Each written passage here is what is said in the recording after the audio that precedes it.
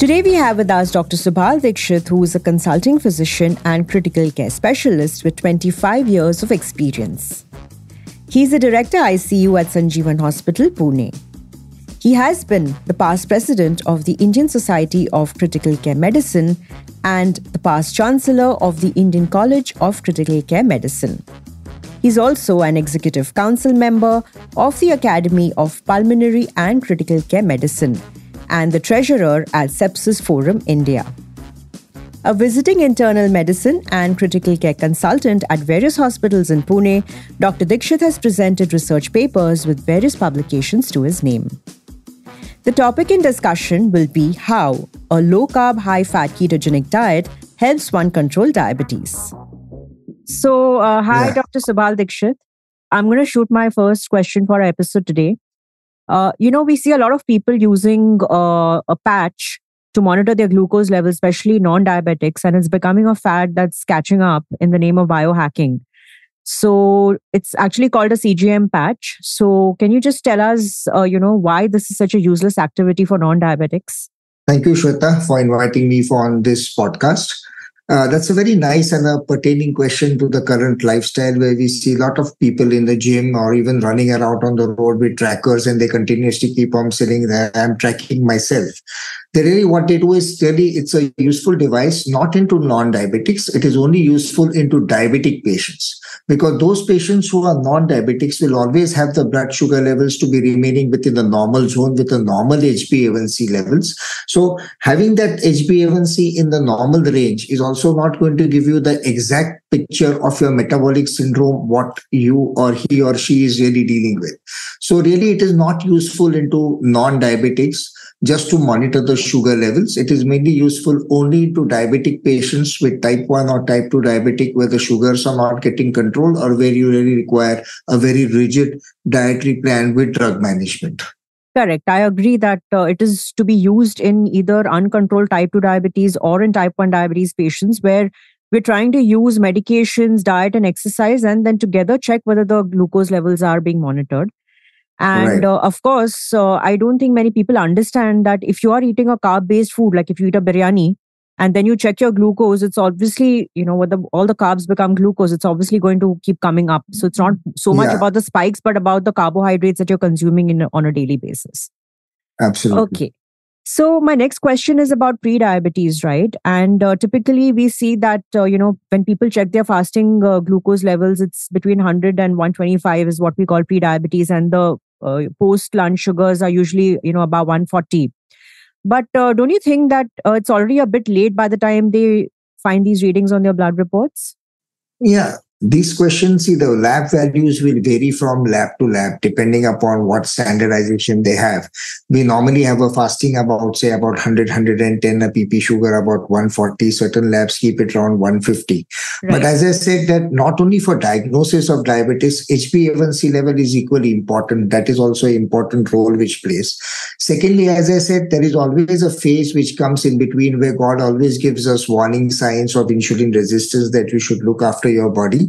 That where you'll have high insulin levels and the sugar levels will still remain normal. And especially this is the metabolic syndrome, what really you and me should really target it with those people who are with obese, sedentary lifestyles, those who are smokers, alcohols, having a very big amount of meals. They are the ones we should really start changing their lifestyle modifications there. So this is a time where actual reversal will start occurring. So this is a time where they should really be active into it and really enroll themselves into the program and really have their eye openers and take a medical opinion. Right. So there is this phase of insulin resistance which begins way before we see that the fasting sugars have risen or the post-lunch sugars have risen. And typically we see, even in skinny people, the belly fat will show up at where their belly is protruding, or they're seeing weight gain, or there's grade 1 fatty liver, or their triglycerides are increasing. These are some signs before the sugars actually start increasing that, we're heading in that direction and that we should take corrective action at this stage. And I don't think many people are aware of that stage. Okay, right. So that means you and I are in agreement that it's the insulin levels that need to be monitored more than the blood glucose in non-diabetics, right? Because that's what first increases and then leads to diabetes finally, like pre-diabetes and then diabetes. Right. And as Indians, we do know that we're more prone to insulin resistance, even in young kids. Yeah, absolutely. Because India is one of the diabetes capital. Our population going up, we are more prone to eating carbs. Our diets is full of carbs, plus the sedentary lifestyle, and not everybody has a healthy lifestyle, and they're aware that they should really be looking after the warning signs and symptoms what they get. So that's the reason why they say that we are also soon going to be population wise. We are soon we'll be heading towards the diabetic capital also. That's right. In fact, while Yeah. we are on the topic, let me also tell you that, I've had to manage a 4-year-old overweight girl child who had her sugar levels, at borderline levels. So HbA1c was almost close to 6.5. And that also happened accidentally because, the child came in to me for treatment of constipation and management of constipation. And when I ran the test, I realized that even her sugar levels are going off the mark. So that's a huge warning sign for us as a population and as healthcare professionals that we need to start looking into these aspects. So it is So, the right, alteration of the metabolic syndrome or the profile that really needs to be targeted. correct. And there's no age bias as we are seeing it now. It's happening Yeah, even in younger, absolutely. children and adults. Yes, absolutely. So, Dr. Subhal Dixit, tell us a little bit about your lifestyle since we're on the topic of low carb Oh, diets. that's a very important and interesting question, actually. I have a very hectic lifestyle. I did have post COVID sugar levels going up with increased weight, though I was exercising, but I said, kid, might as well, I must practice what I preach. I tell everybody that you must follow X, Y, Z diet, don't do this, don't do that, then got in touch with you. And then you put me on a low carb diet. Of course, we know that, yes, low carb diet is beneficial. It helps because just monitoring the sugar level or the fasting PP, HbA1c doesn't tell you what exactly, or they don't know that, okay, just because I've had X, the sugar levels are not going to alter the exact values. So the PP sugar or the fasting sugar, they don't know what kind of carbohydrates you have had. And that's Correct. how overall the alteration, again, what I said, the alteration of the metabolic profile with exercise, low carb diet, weight training, exercise, whatever cardio activities, that plays a very important role. And for that, people like you are really important. And also Yeah, people like you, doctors like you who follow it in practice also, and therefore they are able to preach. Because we do know that when we lower the insulin levels by reducing the carbohydrates in the diet, fat burning starts. And when the body starts burning its own fat, all good things happen, as it has happened with you, absolutely. right? Absolutely. Okay. Right. My next question is about fruits, and we are also in the festive season time right now. So, fruits are considered to be really healthy. And, I see a lot of people when they come in, and if I have to take fruit out of their diet, they really get upset because they think it's natural. So, but in India, we tend to overdo it. Like, people will replace mithai with fruits. But as we know that the source of the carb really doesn't matter, and fructose itself is, a sugar that causes harm. So, what's your take on that? Fruits itself is added as a course meal in our diet. We have the starters, then we have the food, then we have the salads, then we have the desserts, and then in the end, we usually end up with having some fruits before everyone goes home. So that's the typical way. Normally, I feel really any content, see, the sugar is ultimately in the form of fructose there, and that ultimately gets metabolized into triglycerides in the liver. So more fruits, triglyceride levels go up, and that's going to be one of the precipitating factor for development of fatty liver also. And plus the triglyceride levels are also not good. Definitely there are abnormal lipid metabolisms which are there, which can also cause clogging up of the arteries. So you can have fruits in case, of course, in conjunction with the dietitian. You can use it as an intermittent mid-time meal or a mid-time snacks. That's what I feel it. And you should have it in restricted quantities with strict supervision, where certain fruits certain people can have and certain people cannot have. Correct. And we also know that, uric acid levels also tend to go up in the Go metabolic up. syndrome because of high Yeah, insulin levels. And in such absolutely. cases, again, fructose is known to get converted into uric acid faster. So, we Absolutely. definitely have to restrict it in this population. And plus the glycemic index of every fruit varies. Correct. But So finally, the that's total important. carbs Then and the type of carbs carb, and which is fructose. fructose. Correct. That is important. Yeah. Okay, so my next question is like we're on the topic of low carb and high fat diets. So, when people follow the low carb diet or the high fat diet, normally they see that their lipid profiles tend to change and the cholesterol starts increasing and the LDL starts increasing. So, we need to keep our patients educated about these dynamics, and that these are natural changes that occur. And there are so many other factors that there are other markers that we need to look at in a lipid profile, not just the total cholesterol and LDL, which naturally increases when you increase the fat in the diet. But that's not necessarily a bad thing. So, can you just throw a little light on this? This is a very important and a hot topic which everybody should know.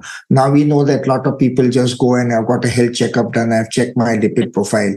Mind you, an obese people can have a lipid profile normal, or a lean people can also have a lipid profile really abnormal. It's not just the total cholesterol, the LDL, or the triglycerides value. Mind you, what we measure, the LDL, sometimes are the indirect values of assessment which are there. Correct. And they are the carriers, really speaking, of the bad cholesterol. And the most sensitive and the specific form is really the apolipoprotein, which is much more sensitive. So indirectly, the abnormal LDLs, which are in different sizes and forms and particles, really that is a major indicator which is given to us with the help of apolipoproteins. So measuring that is equally important. An exact assessment of that lipid profile and interpretation, it plays a very important role. So don't just follow that my cholesterol is normal. You can have normal cholesterol with bad amount of apolipoproteins and bad amount of LDL small particles, which can still clog your arteries and give you complications like stroke and ischemic heart disease. So that's an important assessment.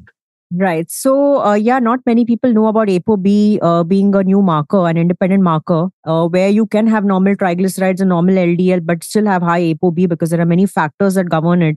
And also, when your LDL and your total cholesterol goes up, we need to check the ApoB to see even if that's gone up, because, like you rightly said, that the LDL that we're checking is just the cholesterol, or it's the passenger. But we are concerned with the number of vehicles that are going to clog the highway, right? So, and the number of vehicles is determined by ApoB. So, more than the passenger, we're concerned with the particle numbers. So, yeah, like you rightly said, that's not the only thing. In fact, when you follow a low carb, high fat diet, your LDL may go up, but your HDL also tends to go up. And those ratios are maintained, which is actually a good thing. And your triglycerides also tend to come down. And we know that high triglycerides could also mean more ApoB again. So that's not a thing that we should maintain. So overall, yes, we can't just check total cholesterol and LDL. We need to check ApoB. We need to check the triglycerides. We need to check the LDL, HDL ratios, the total cholesterol, HDL ratios, and then figure out whether this is a good direction that we're going in or not. Yeah. And at the same time, one must remember that those persons having a sedentary lifestyle, obesity, hypertensive, smokers, don't exercise, stress plays a very important role. Even lack of sleep or blood pressure, which is not controlled, they are the ones which also alter the apolipoprotein levels. So indirectly, the carriers or the cholesterol, which can further cause the plaque rupture and acute onset of complications of stroke or of IHD. Correct. Yeah. So normally people think that, oh, my cholesterol has gone up, or even if my ApoB is up slightly, they start getting alarmed that, my arteries are going to get clogged. But artery clogging is such a long drawn process. First of all, it starts in infancy. And as we've seen studies where, even when the pregnant woman has a bad diet, then we've seen changes in the blood vessels of the offspring and the fetus also. So it starts as early as in the womb. And it's such a long process. But a few things that, besides having high cholesterol levels or high LDL or ApoB levels, few things that can make this process, go up faster is inflammation, as we know. And having diabetes, smoking, alcohol, all these things are going to increase the inflammation. It's going to increase the lodging of these particles in the arteries. And then finally, that whole process, everything with the fuel and the fire together, will then start clogging. And that's when it finally leads to the things, the events, the cardiac events. All right. So what is the real culprit? Is it saturated fat or is it carbs? See, really, it's a mixed bag, which really I would put it. It's not just, you can't blame the fats, nor you can definitely blame the carbs. Definitely both together, it should come like a total lifestyle modification of the metabolic syndrome that plays an important role. And of course, by doing the proper test with proper medical advice, a good dietitian advice to control your diet, daily exercise, proper weight management, control of your sugars, control of your blood pressures is equally important. Because it's not just, I'm now on a low carbohydrate diet, I'm on low fat diet, I'm not going to get a ischemic heart, I'm not going to get a stroke. So really tracking up and having a composite picture of a entire diet plus exercise plus a medical opinion and a dietetic opinion is really important, because both work hand in hand together for the proper control of the metabolic syndrome. Correct. That is important. And again, we see since the last at least 30 to 40 years, we've all been very conscious about the fat in the diet. Like whenever I ask a client, ki aap kya khate ho? They say simple home cooked food, kam tel mein. But if that was the solution, then why would I be having this chat with this client? Or why would the client be having high sugar levels? Because if the fat is already low, then obviously it points out to another nutrient which is out of balance. So definitely, I'm not saying that everybody needs to go high fat. But one thing, the Indian cooked food really is made in desi ghee in some parts. It's loaded. Correct. So that is with the carb. Yeah. I'm talking about lowering the carbs and then adding a desi ghee makes sense. But if you're going to go high carb and high fat, then we know that we're asking for trouble here, because both of them are going to be directed to fat production in the body. It's a time bomb. Correct. So whether there should be ghee or butter in a client's diet or a patient's diet is something that I will decide once I check their risk profile and their overall blood reports, and then decide, yes, this person should be continuing to consume saturated fat. But replacing fat with carbs is definitely not the solution, because he's come with that problem already. He's already high carb, low fat, and he's come with the metabolic syndrome. So obviously that's not the solution. But yes, how much fat is to be increased and what type of fat should be used in the person's diet is something that I will take a call on once I check their overall risk profile. Absolutely. Okay. My final question to you is actually about clients and patients, who go to a doctor first, then with a problem, and the doctor says कि आपको diet करना है अभी, आप dietitian के पास जाओ. And when they come to a dietitian and the dietitian says कि, you need to follow a low carb or a ketogenic way of life. And then they say, let me check with my doctor whether I can follow this diet. So what's your take on this circle? My take is very simple. First of all hospitals or all clinics usually have got dietitians which are attached. So if the doctor knew it, then the hospitals wouldn't be keeping a dietitian on the panel there to give the diet. So definitely the doctor is equally important. I say it's a synergistic effect it's a symbiotic effect which plays an important role. The doctors is very important role as far as adjustment of medications, starting medications, readjustment and interpretation of the blood reports to control the sugar and the metabolic syndrome. But at lowering at the grassroots level, spending time with the patient, what he or she likes, what is the lifestyle, what is the exercise pattern, depending upon that, giving an exercise regime plus along with a proper healthy diet, that definitely is much more better than by a dietitian and persons like you. So definitely a symbiotic effect and is going to give a more synergistic view for the overall control and for the alteration of the metabolic profile and syndrome of that person. So definitely, I personally feel that dietitians do play an important role, and they have to be involved in almost the patient management. That's an important aspect. So we really respect doctors like you, Dr. Dixit, is because, you understand that your boundaries end at treatment and medicine, and our boundaries end at nutrition therapy. So nor can I talk about medicine or guide a patient whether they should be taking a statin, and nor should a doctor be talking about the diet protocol, because actually we need to work in sync. And a multidisciplinary approach works best where the patient stands to benefit from the coordination of the healthcare team. So yes, we do appreciate, that patients want to check everything with their doctors, because obviously the doctor is the first point of contact and it's through them that we get the referral. But I always tell my patients that I don't have a problem if you want to discuss your diet with your doctor, but then keep me in the loop. So if the doctor has any questions or any doubts with respect to the patient's well-being, then I'm available to answer those questions and keep the doctor and the patient assured that we are on the right track with the protocol I'm planning for them. So I'd really like to work like that. But yes, it's very rare that, doctors like you are open to having discussions with dietitians like me. No, what's there? It should be open. In fact, our job is to help patients and see that their health is better. Exactly. The end goal is patient well-being finally. It's not about your expertise or my expertise here and who they should be relying on first. And both know their boundaries. So that's what more. Right. Yeah. All right. So it was an amazing session with you today.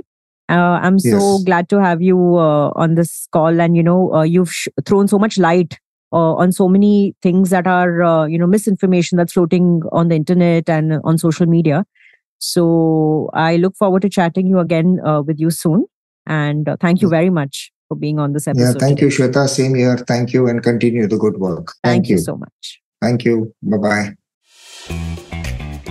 Thank you for tuning in to today's episode. And for any questions regarding your diet and health, I'm happy to answer them on my Insta handle, Shweta_Bhatia.